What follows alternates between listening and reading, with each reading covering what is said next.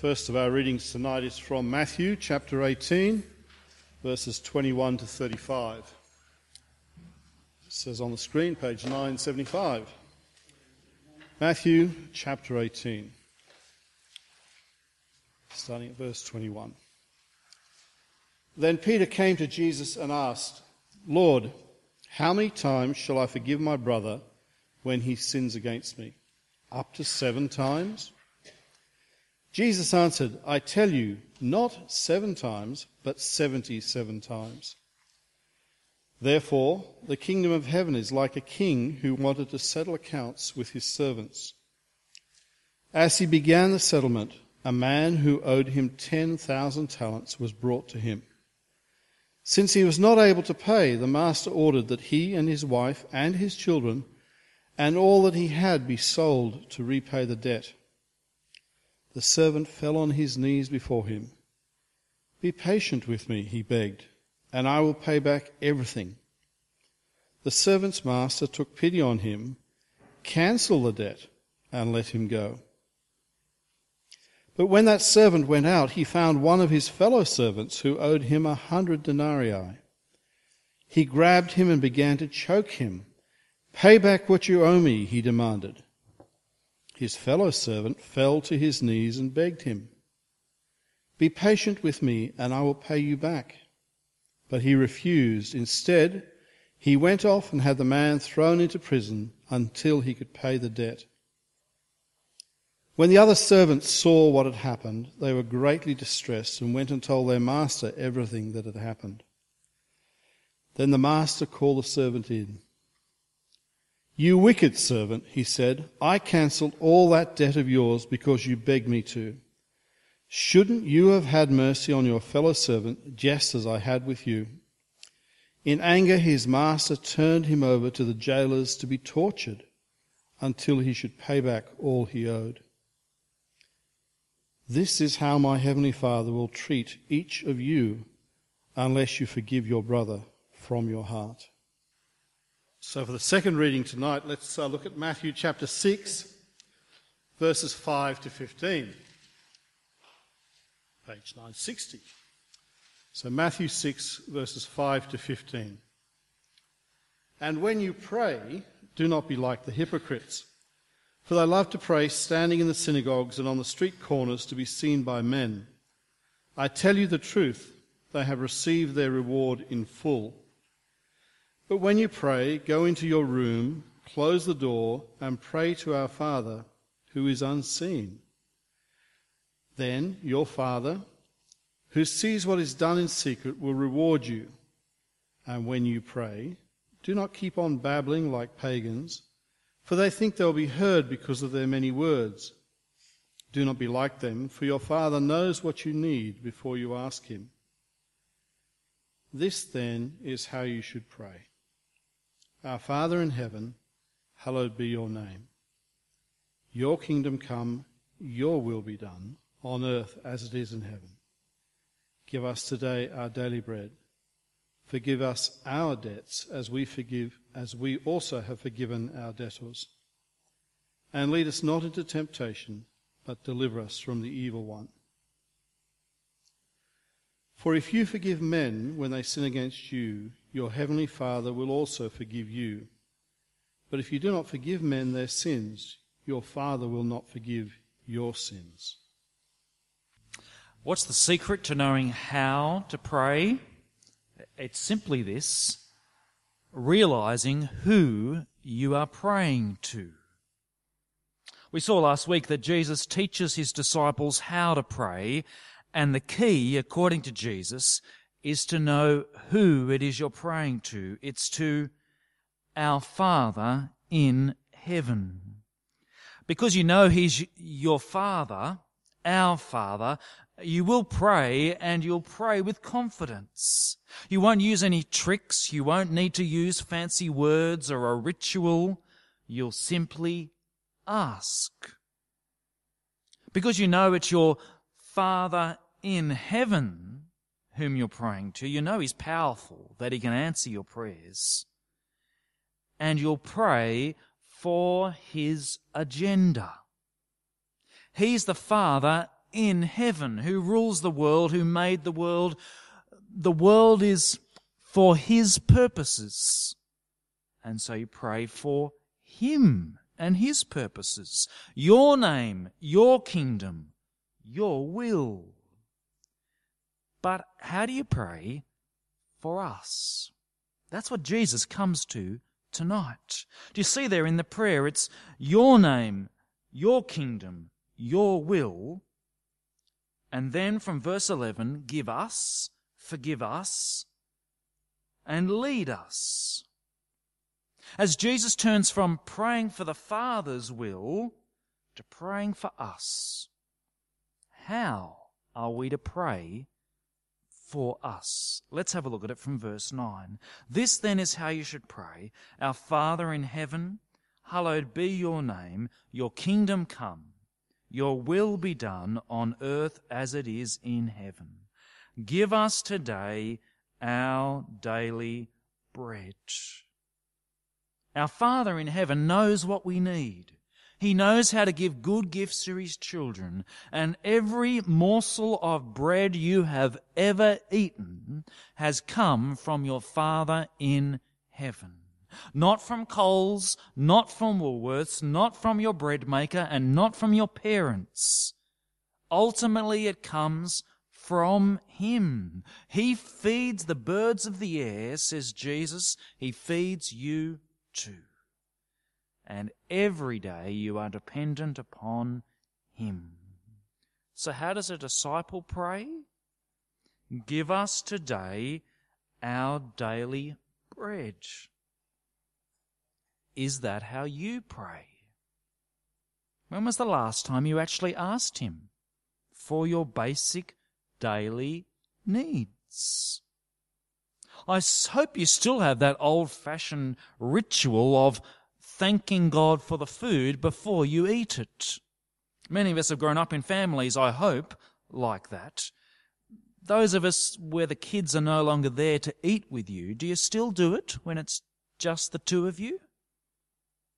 Please do, because we're reminding each other and ourselves that our daily bread comes from him. Young people, when you eat without the oldies there, do you thank God for the food? Or do we somehow think that we earn our daily bread, that we deserve our daily bread, and we can move on to praying for our wants and assume our needs? But I want to ask tonight, do you really think that in the midst of this prayer, as Jesus is teaching people how to pray, that he really means, give us today our daily bread? Think about the prayer for a moment. Our Father in heaven, hallowed be your name, your kingdom come, your will be done on earth as it is in heaven. The big agenda of God's world that we're to pray for. And then he suddenly jumps to give us today our daily bread. Is there something jarring about that? It seems to me that the context suggests that maybe he's saying pray for something bigger. The other thing is that this word here that's always translated daily by our English translation probably doesn't actually mean daily. This is a very rare word. In fact, this is the only time in any of the literature we've got from the ancient world that this word occurs. It is unique. And how do you work out the meaning of a word when it is unique? Assume you don't have a dictionary, which we don't, and there's no other time that it's used. What hope have you got of working it out? Well, there's the context, like I said, and then there's the bits in the word itself. Words are made up of bits, aren't they? And then you can only look at the bits that are in the word to see where the word might have came from and what it means. So this week I made up a word to share with you and see if you can work out what it means. It's got two parts. Electionitis. Can you work it out? Election. You know what that means, don't you? And itis at the end of the word means an inflammation or irritation resulting from the first part. Do you know what the word means? You do. So it is with this word. They look at what the bits of the word are in the original Greek, and so try and work out what the word means, because that's all you've got to go on. And the word is not daily, something that happens each day, but it's closely related to the word for tomorrow. And so Jesus is saying here, give us today tomorrow's bread. Now you can see why they don't translate it that way, because it seems very strange, doesn't it? Can you imagine popping down to Currajong Bakery down here, asking them at the checkout and saying, hello, I'd like to buy tomorrow's bread, please. And they'll say to you, look, I can sell you yesterday's bread, it'll be great for the ducks. I can sell you today's bread, it's fresh, but I can't sell you tomorrow's bread until tomorrow. What does Jesus mean? In the Bible, bread is an ordinary thing, but a powerful symbol. Just back a couple of chapters in Matthew 4, Jesus is hungry. The devil comes to him and says, turn this stone into bread. Simple enough, why not? But Jesus quotes Deuteronomy 8, man does not live by bread alone, but by every word that comes from the mouth of God. It's a symbol for depending upon God's provision. For in the desert in the Old Testament, on their way to the Promised Land, every day, daily, God provided them with bread, with manna. Every day they would go out to get it. It was from God. Could they collect tomorrow's bread? No. They must collect enough for one day and wait and trust God for the next day. If they collected too much, it would go rotten, except on one day of the week. For on the day before the Sabbath, they were to collect tomorrow's bread. For they weren't to go out on the Sabbath, they were to rest. They were to enjoy God's presence. They were to rest and look forward to the promised land, the land of rest, on the Sabbath. And so they collected the tomorrow's bread for the Sabbath. As the Old Testament proceeded in Isaiah 25, it was not just bread that God would give, but a great feast where death itself would be destroyed and they would gather together and eat. Jesus fed the crowd in the desert. The crowd followed him because they wanted more bread. And he told them, do not work for food that spoils, but for the food that endures to eternal life. Give us this bread, they said. And Jesus said, I am the bread of life, who gives life to the world. Just before he died, he offered them bread to his disciples. He said, this is my body given for you. How are his disciples to pray? Give us today tomorrow's bread. Our Father in heaven, your kingdom come. Your will be done, and give us today tomorrow's bread so that we have a share in it. Do you see? It fits the context. It's the prayer. We're praying for God's kingdom to come, and what do we pray for us? That we get in it. We need the bread, tomorrow's bread, so that we share in the kingdom. And what is tomorrow's bread? It's standing in front of them. He's standing in front of them. The bread is Jesus himself. Father, give us Jesus. For it's only by him we will enter into eternal life, into the kingdom. Have you asked God for the bread of heaven, for tomorrow's bread? Do you go on asking for that? It's so easy, isn't it, to forget to pray for our daily bread, our practical needs each day, because we take it for granted and we don't thank him. Even worse, I think, we take for granted tomorrow's bread.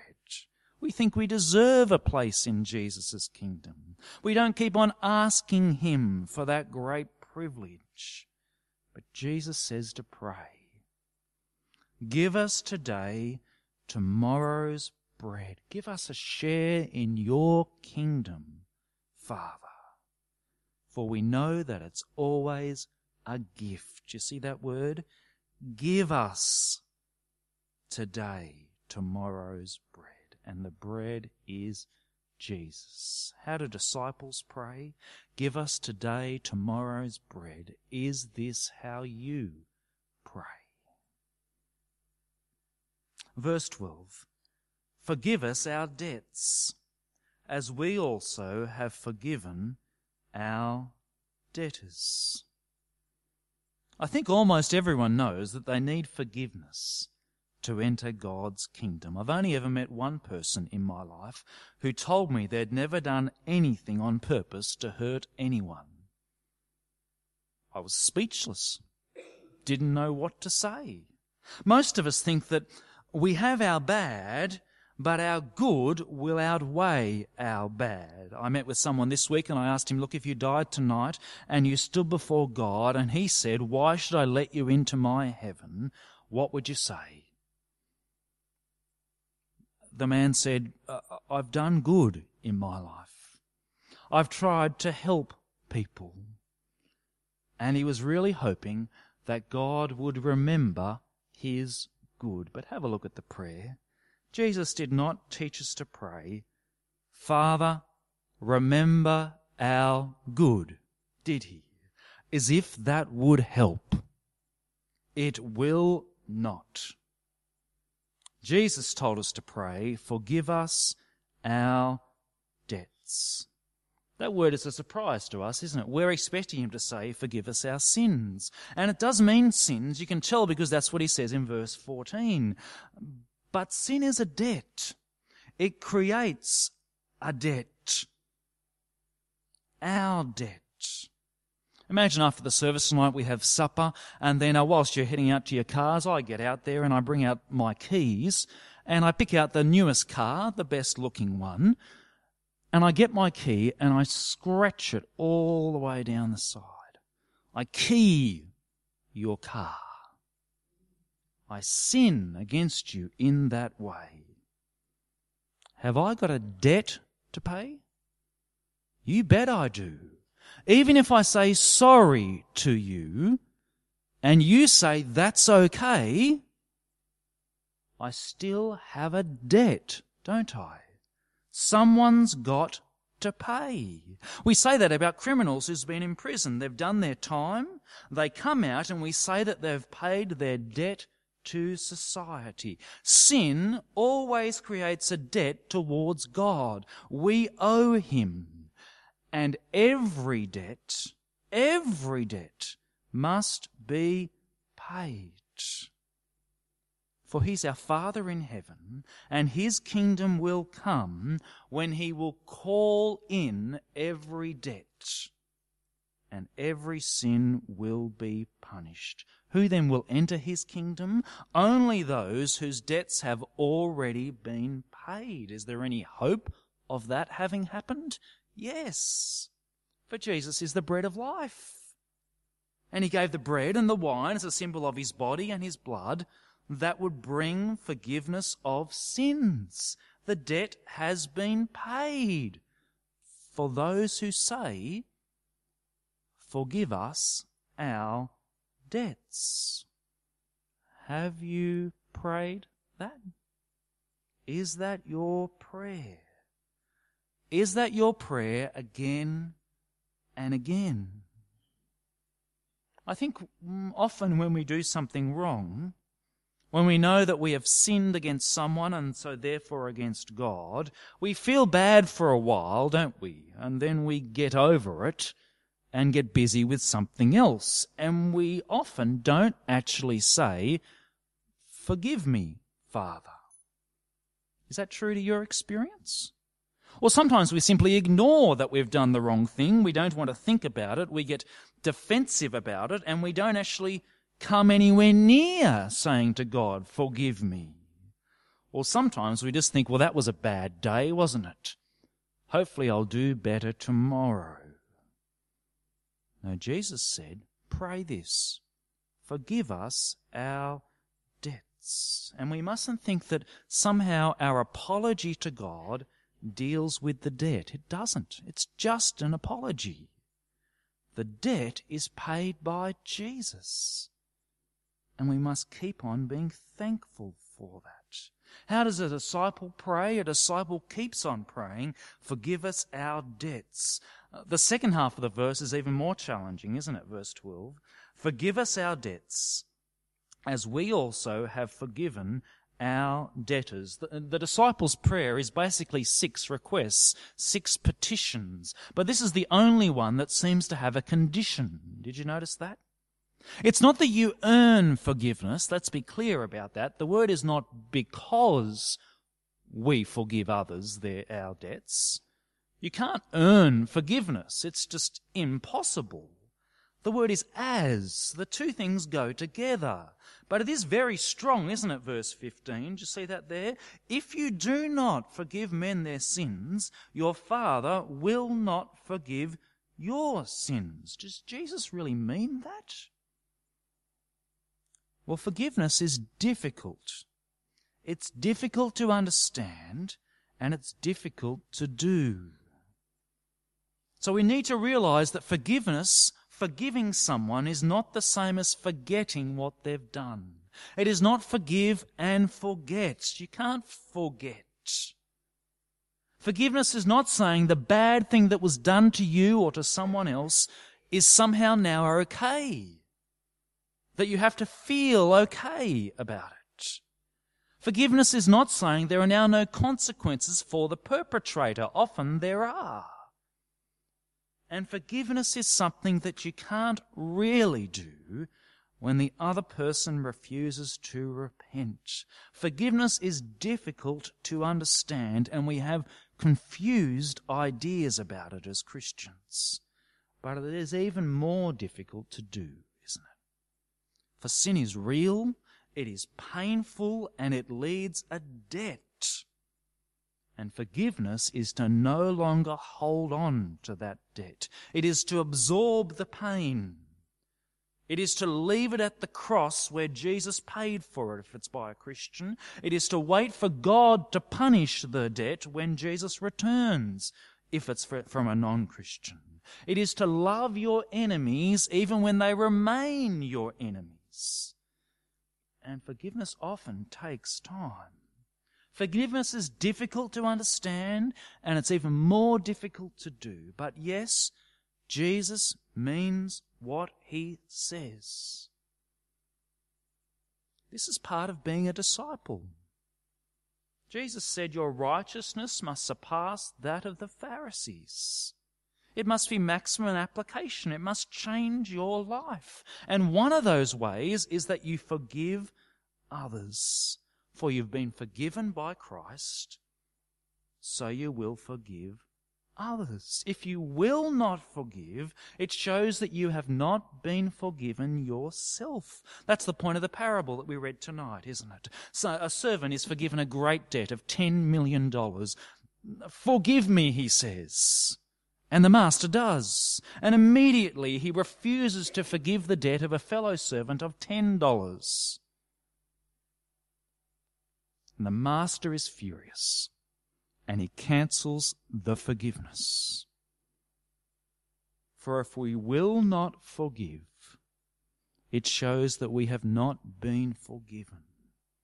The stakes here are very high, aren't they? So how does a disciple live? We forgive our debtors. Is there someone you need to forgive? To no longer hold on to that debt? Someone you need to learn to love, even though they're your enemy? Do you need help to understand what forgiveness means? Do you need someone to pray with you that you would change? Then tonight would be the night to seek someone's help. The stakes are high. When you know you have a Father in heaven, you pray for his name, for his kingdom and his will. And how do you pray for us? Give us today tomorrow's bread. forgive us our debts. And finally, verse 13, lead us not into temptation, but deliver us from the evil one. Verse 13 is quite confusing, isn't it? Why would you need to pray this? Our Father in heaven knows how to give good gifts to us. Would he lead us into temptation? Would he want us to sin? James 1 says that God does not tempt anyone. No, he doesn't want us to sin. So it's helpful to realize that this word here that's usually translated temptation, here, for some reason, almost always through the rest of the New Testament is translated as testing, because that's what the word usually means. It is not lead us into temptation where you are tempted and enticed to do something. It is lead us into testing, into difficulty, into affliction, where you are tested to see how you respond, where you are tested and refined so that you mature. Would God do that? Does God lead us into testing to see how we will respond and to mature us as Christians? Oh yes, he does. Genesis 22, he tested Abraham. Deuteronomy 8, he says he tested the whole people of Israel as he caused them to hunger and then fed them with manna. Matthew 4, he tests his own son in the desert. And what about us? James 1, he gives us trials that our faith would be tested and we would become mature. Have you experienced trials in your life? There are the little trials like children who can do up their shoelaces but simply refuse to do it. But there are the big trials of life, aren't there?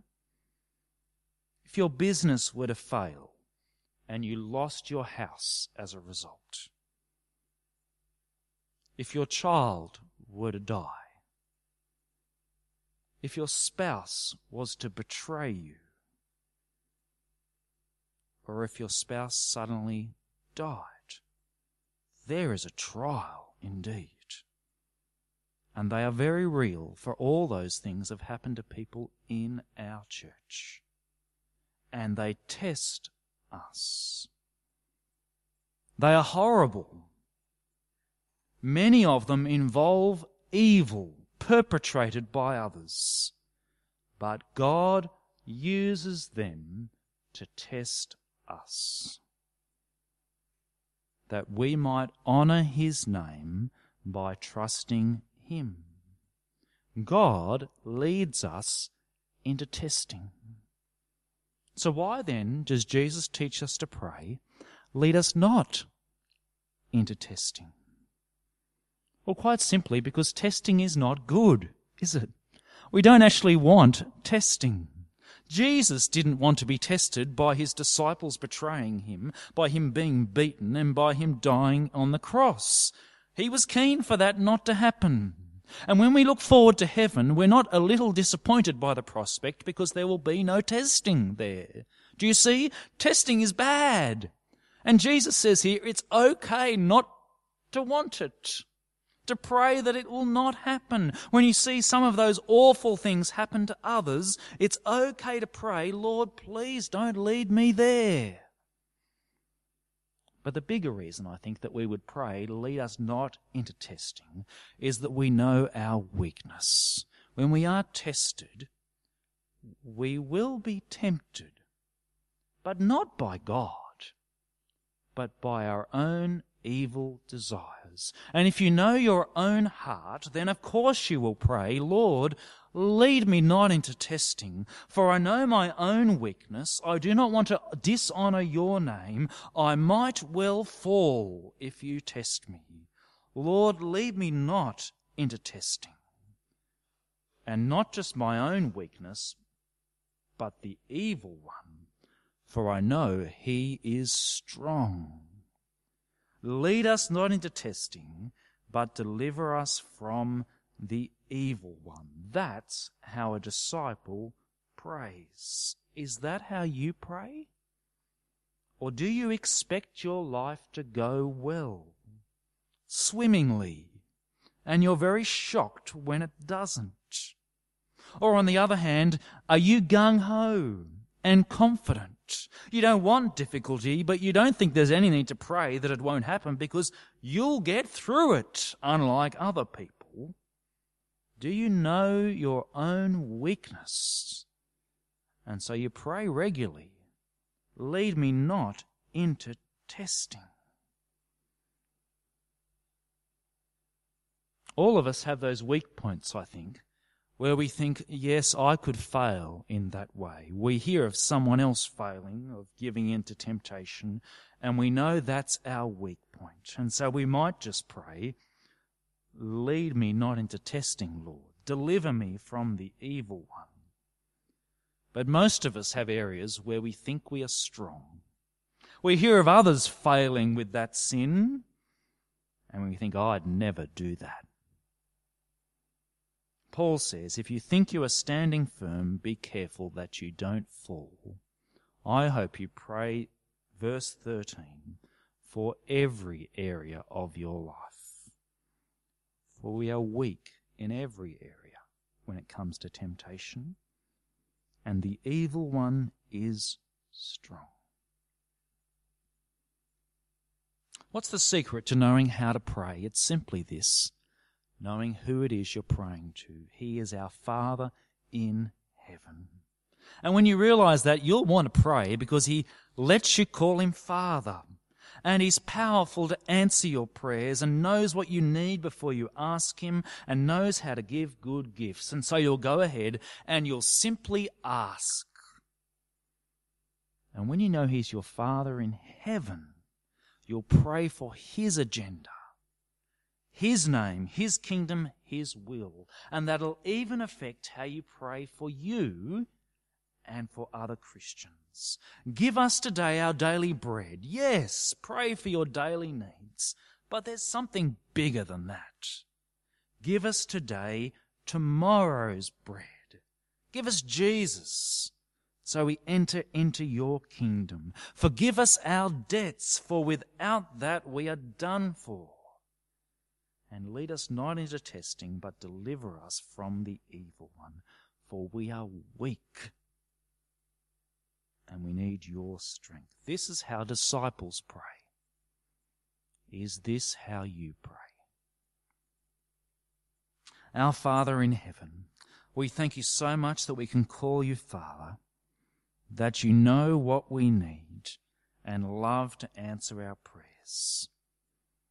Father, we long for our prayers to be like Jesus taught them to be, that we would pray for your agenda above our own, your name, your kingdom, your will.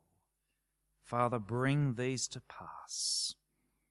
And Father, as we pray for us, not just me, but us, help us to pray as Jesus taught us. Give us a gift, the gift, we pray, of tomorrow's bread, Jesus himself, that we might enter into your kingdom. Help us to keep on praying and asking for this gift.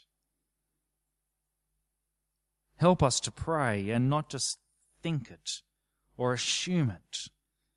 Help us to pray, forgive us our debts. And Father, help us to know what it means and give us the grace to forgive others. And finally, Father, you know how weak we are. And so, Father, we ask that you would lead us not into testing, any testing that would be beyond what we can bear. But, Father, please deliver us from the evil one. We ask these things in Jesus' name. Amen.